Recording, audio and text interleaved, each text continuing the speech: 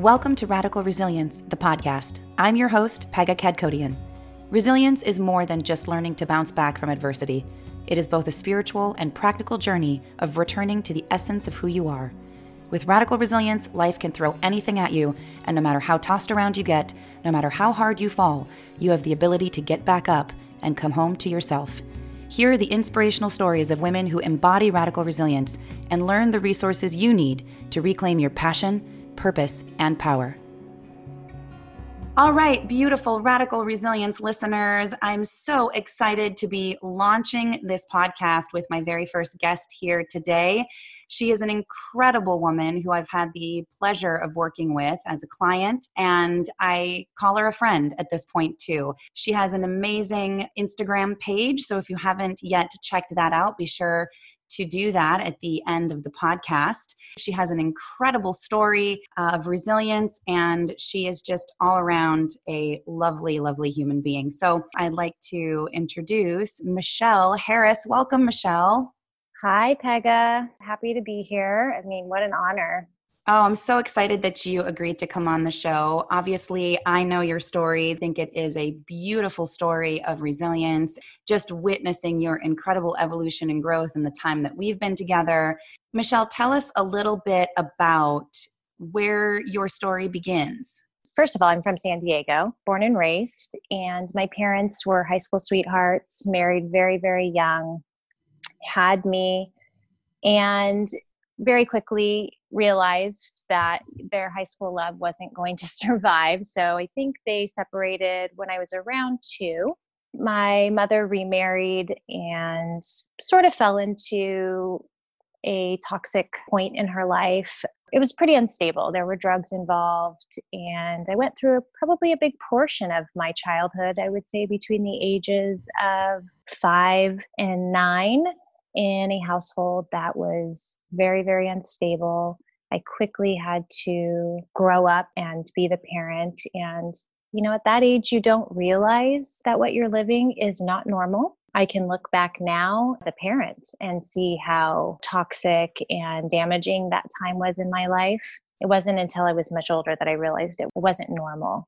Thank you for sharing that. I can definitely relate. At a pretty young age, I had to step up and really kind of raise myself. My mom, as a single parent, wasn't around much. My brother had to step in and play that parental role. And, later in life, it really did feel like I was doing a lot of the parenting in the family dynamics I have as well. So it's not easy to grow up in a household where there is instability. And you're right, I don't think as children we realize really what it is that we're dealing with until much later when we're older and we realize, oh, wow, that thing that I experienced in childhood was actually trauma. It manifests itself in so many ways.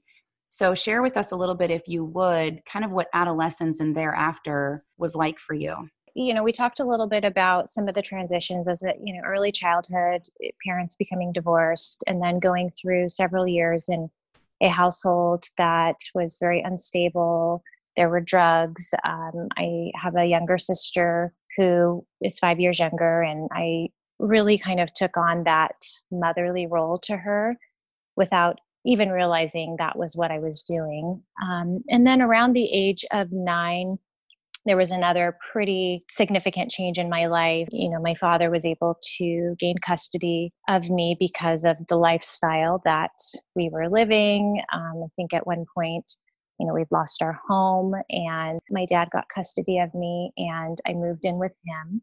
And that was another really significant point in my life that as an adult, I realized, I felt pretty abandoned, losing my mom and that life that I know now was very toxic. It was a big deal. So I moved in with my dad, and he provided me a very stable, wonderful life for many years. And, I think I didn't realize at the time how much that transition affected me, how abandoned I felt. And just to give it a little bit of a deeper layer, right around that time, my mom really did everything she could to get her life back on track and get out of that very toxic relationship. So she actually moved across the country with my sister. So not only did I lose my mom, she was on the other side of the country, so I wasn't able to see her. And, I think I wore a really strong face, Pega. I became in control of my life. And I think that's something that I've learned as I've gotten older is when the control is taken away when you're young and things are very chaotic and hectic and out of control, you kind of have choices on which direction you're going to go in your life. You're either going to follow that path and become out of control, or other times you become hyper controlling and you decide you are going to control every aspect of your life. And that's sort of what I did. I went down a path of knowing that I would never have that sort of life. And I found areas in my life that I could control. And my career was one of those things. I think a lot of our listeners can relate that when life starts to feel out of control, we feel like, well, what aspect of it can I control? It shapes our personality. And that's not necessarily a bad thing. Being able to kind of take the reins and take control. Where it kind of goes sideways, of course, is when you feel like you have to control everything. And then that thing that was the attribute that served you becomes your Achilles heel, because obviously you can't control everything in life. You can't control relationships. You can't control outcomes. In fact, there's very little in life that we can actually control outside of our own behavior. That's a really beautiful thing to highlight, that was something that you did, that you took the adversity of your childhood and your circumstances and you effectively used it in your favor, and your personality decided that it was going to formulate in such a way that it was going to serve you. Because I think, as you mentioned, some people could have let that scenario control them. They could have taken on the role of victim, but you didn't. You chose to go the opposite way. Right. Yeah. I absolutely believe it served me. And when I do tell my story, I completely honor that part of my life and what a gift it was to serve me, to get me to a point in my life. But I do feel that at some point in our lives, we do have to stop. And as you and I talk about it, Pega, and start unpacking. I've done a really good job at putting things on the shelf, putting it away, and knowing that it was a part of my life. But I think one of the things that I got really, really good at is having a really beautiful front yard, as you would say. The landscape is perfect. Everything looks perfect.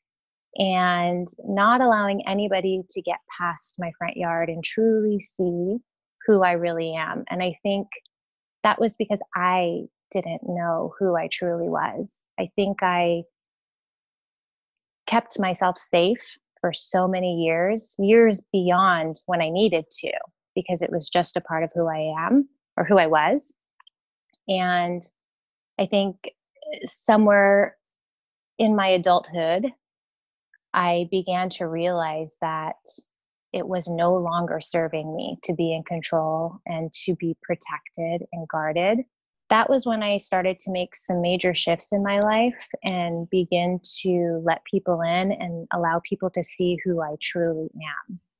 That's just so amazing, because I think many women especially do that very thing, right? We make ourselves look perfect. We take on the role, and to the world, we have this exterior of perfection, whether it's our appearance, our physical appearance, our environment, right? So our home looks perfect. On the outside, on the surface, everything looks just pristine and perfect. And no one really gets to see the chaos that's going on inside. And I think it's so important for our listeners to hear that they're not alone in that. Having that external appearance of perfection is really just a way, as you said, of staying guarded and hiding what's really going on inside, and allowing your true self, that authentic self, that those aspects of you that may feel less than perfect, or in some cases even feel broken, allowing those things to be seen, allowing yourself to be vulnerable, and that incredible gift you give the world when you do show those sides of yourself. And I know you've had an incredible journey, not only in terms of overcoming your childhood, but also in terms of your journey to becoming a mom. So would you share a Right. little bit about that? It's so fun to really look at our journey of life, because when we're in the weeds, it's hard to understand. But sometimes when you can step back or step above and truly look at your journey, it starts making sense. The pain, the struggles. So, we talked a little bit about my need for control, to keep myself safe. And I did, around 2022, I believe, I found a very large mass in right around my uterus area. It was grapefruit sized, and went into a doctor, and he quickly let me know that this was not normal at all, and I needed to go see a specialist. So I went to see a specialist, and they started running several tests, and were led to believe, based on the ultrasound and MRIs and what they could see, that it was potentially ovarian cancer. And at 22, having that bomb dropped on you is, as many people can relate, just life shattering. And I sat with that for quite some time until my surgery was scheduled, and I went into exploratory surgery, being told that, if it is cancer, that everything would have to be removed. So I had to process the idea of A, potentially having cancer, B, potentially never being able to have a child. And that was a lot at that age. So I did have my surgery and woke up and was told at the end of the surgery that it was great news. I didn't have cancer. I had endometriosis, which at that point in my life I had never heard of. And they did remove the mass and one of my ovaries and left the other ovary. I was so grateful and told that, endometriosis was something that could potentially cause infertility, and it would potentially grow back, and it would cause me potentially a lot of pain and all of these things. So if I wanted to have a family, I should really start thinking about it. And I remember to this day, the doctor told me that if you want to have children, you need to start now and be done by the time you're 27, because you have a very, very severe endometriosis. Talk about no pressure, right? Jeez. No pressure at all. I wasn't married. I was in a relationship, but I'm not sure that I was ready to think about having babies with him. Fast forward, didn't have any babies, moved on in my life, ended up dating and marrying Casey, whom I'm with now. And around 30, we decided it was time to start trying. Well, 5 years of trying and not trying and leaving it to the powers of that be, and everything you could imagine: pain, heartbreak, watching friends get pregnant, not once, but twice, and nothing ever happened for us. And, we never even got pregnant. I know so many people who battle getting pregnant and losing their babies. And we never even had the month of like, oh, it's positive. So I was grateful for not, miscarrying and going through that pain, but it was also just the same amount of loss every single month of never being able to be pregnant. And it just seemed impossible. That is so heartbreaking. So many women struggle with that, having either endometriosis or other issues with fertility, and trying month after month, still not succeeding in that deep desire for motherhood. But you didn't let that stop you. No, I didn't let it stop me. But I will say that one thing that I can relate to, and I come across women all of the time that are either dealing with infertility or multiple miscarriages, and the pain, the deep, deep pain that comes with that, is it was hard. And sometimes it's really hard for people to relate if they haven't been there. And I'm on the other side now, but I can tell you that I shed so many tears, and I didn't understand why us and why them, why could they have babies, and pain and anger.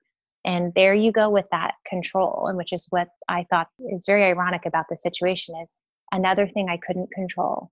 I felt I had perfect life, and I was healthy, and I had a great marriage, and I had a great job. I had everything that felt like would be the perfect fit for having a child. And I just couldn't make that part of my life work.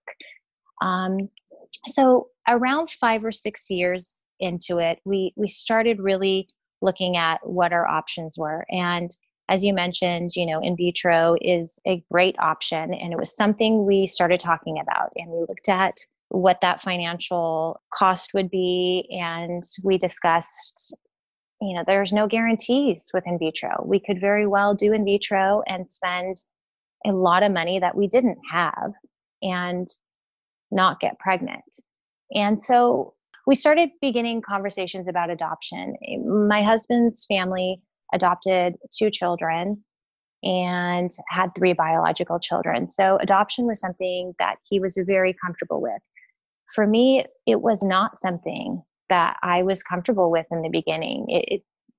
I felt like I wanted to be pregnant and have that child that shared my DNA. And so it took some time when we began to really talk about our options outside of in vitro. So it took some real deep insight and thought when it came to thinking about adoption as an option for me. It didn't come easily. And I want to make sure that women understand that it doesn't always come easily. It wasn't something that I felt in the beginning was right for me. But at one point, I remember having a moment of clarity and it hit me. I asked myself, Michelle, what do you truly want? Do you want to be pregnant and carry this baby, or do you want to be a mother? And that was when it hit me. I just wanted to be a mom. I wanted to be a mom and I wanted a family. That's beautiful. Often women do underestimate the real deep inner searching and revelation that has to occur for someone to become comfortable with the idea of adopting a little one rather than carrying that child inside of them. So Right. thank you so much for your willingness to share that and to be so incredibly vulnerable with our listeners about that. And so you did adopt, and now you have an amazing young man. And what's his name? His name is Maddox. He's 10. I can hardly believe that it was almost 10 years ago that we traveled to Korea to bring him home. I don't know where the time goes. It's kind of scary, actually. As you know, Pega, he has been my greatest teacher. He has really, really inspired, I would say, the growth that I've had. It's really been from him. And I can say without a shadow of a doubt, sometimes our children come to us as our greatest teachers, and they really, really cause us to look within. And while they can bring out the best in us, they can also bring out the worst in us. But it's an opportunity to truly look at those areas within. And if you're not wanting to be better for your children, I don't know who you'd want to be better for. So that is where I've been most inspired to grow and work on some of those childhood traumas that I had. Again, thank you, because I don't think that parents often outwardly admit that their children are their greatest teachers, that their children can bring out both sides of them. This conversation, I think, is so wonderfully rich because it gives women permission to say, yeah, you know what? Sometimes my child makes me crazy. But it does give us the opportunity to look inside of ourselves, as you so eloquently said, at those aspects of ourselves that need looking at, and those aspects of ourselves that are wounded and are being triggered by our children, because they really are such a gift and such an opportunity to do that inner work and that healing, which you've done so beautifully, both with me and in other modalities. So if you would share with our listeners just a few of the things that you feel have really been pivotal in your resilience journey. I really began doing some of this self-work early on when I became a mother, because a lot of my wounds began to surface, things that I had kept packaged away in those pretty little boxes we talked about. And I would say about 7 years ago, I decided to go on my very first women's retreat with a very dear friend of mine who began hosting yoga retreats. And she invited me. She was doing it in Costa Rica. And I thought, I can't do that. I've never traveled anywhere alone. Casey and I traveled together. I'm a mom with a young child. That would be so irresponsible and bad mom thing to do, to leave and go to another country for 10 days and do yoga and work on myself. But thankfully, Casey, my husband, is my biggest cheerleader, and he is always pushing me to take care of myself first, and really supports my journey into healing. And he told me I needed to do it. He said, "You need to go. You need to go on this journey. You need to go by yourself. Nobody needs to go with you." And with lots and lots of pushing, I said yes, and I did it. And I can honestly say that was the pivotal moment in my life where my healing truly began. Traveling to another country, spending a week working on myself with no responsibilities. I didn't need to worry about work. I didn't need to worry about my home, my husband, my child. I just focused on myself. And since then, I have gone to Costa Rica twice on retreats. I've gone to Bali twice on retreats. And I have now been inspired to hold space for women at retreats. And it's been something that has come to me over the past several years, that I knew that the power of these retreats and this time was something very special in my healing journey. And I wanted to be able to share that with other women in some capacity. And so I'm actually working on creating my very first retreat, and it's going to be in 2020, and I am so excited about it. I think that's just awesome. What a beautiful gift that you gave yourself. I know so many of our listeners have that same frame of mind when it comes to putting their needs first, taking care of themselves. Oh, it's not responsible. Oh, I have, a job, career, responsibilities to my children. I shouldn't take this time. And I'm really glad that our listeners got to hear from you today. Just what a pivotal thing that was that you did for yourself. We did run in December a radical self-care 30-day challenge just to encourage women in particular to do that for themselves, to really have the experience of putting their own needs first. As you know, December is such a crazy month, and, it's like the last quarter of the year and holidays and everything. So we really encouraged our community and our tribe to do that, to take time every day to do something for themselves and post it on social media just for a little bit of accountability. I'm thrilled to hear that you're going to be launching your own retreat in 2020, and so excited to be a part of that with you and to hear more details as it comes up. Again, Michelle, thank you so very much for sharing your beautiful story with us and giving us that insight, your willingness to be vulnerable and share so openly. I do want to mention to our listeners, if you want to follow Michelle on social media, she has an incredible Instagram page, so definitely check that out. Michelle, would you just tell our listeners what your handle is on Instagram? Michelle Janeen, and it's Michelle_Janeen. You can follow along my journey of creating spaces that truly nurture the soul, and hopefully more life-changing and shifting retreats, and bringing a beautiful community of women together. Yeah, it's really lovely. And more than anything, I just really want, again, to thank you from the bottom of my heart for sharing your story with our listeners. So thank you all for joining us today on the Radical Resilience podcast. We'll be back next week with another amazing guest. For now, from my incredibly grateful heart to yours, wishing you so, so much love and aloha. Namaste. I'm Pegah Kadkodian. Thank you for listening to Radical Resilience, the podcast. You can find us on Instagram, Facebook, and YouTube. Be sure to go to Apple Podcasts to subscribe and rate. And remember to share this with all the amazing women in your life. Join us next week for another episode of Radical Resilience, the podcast.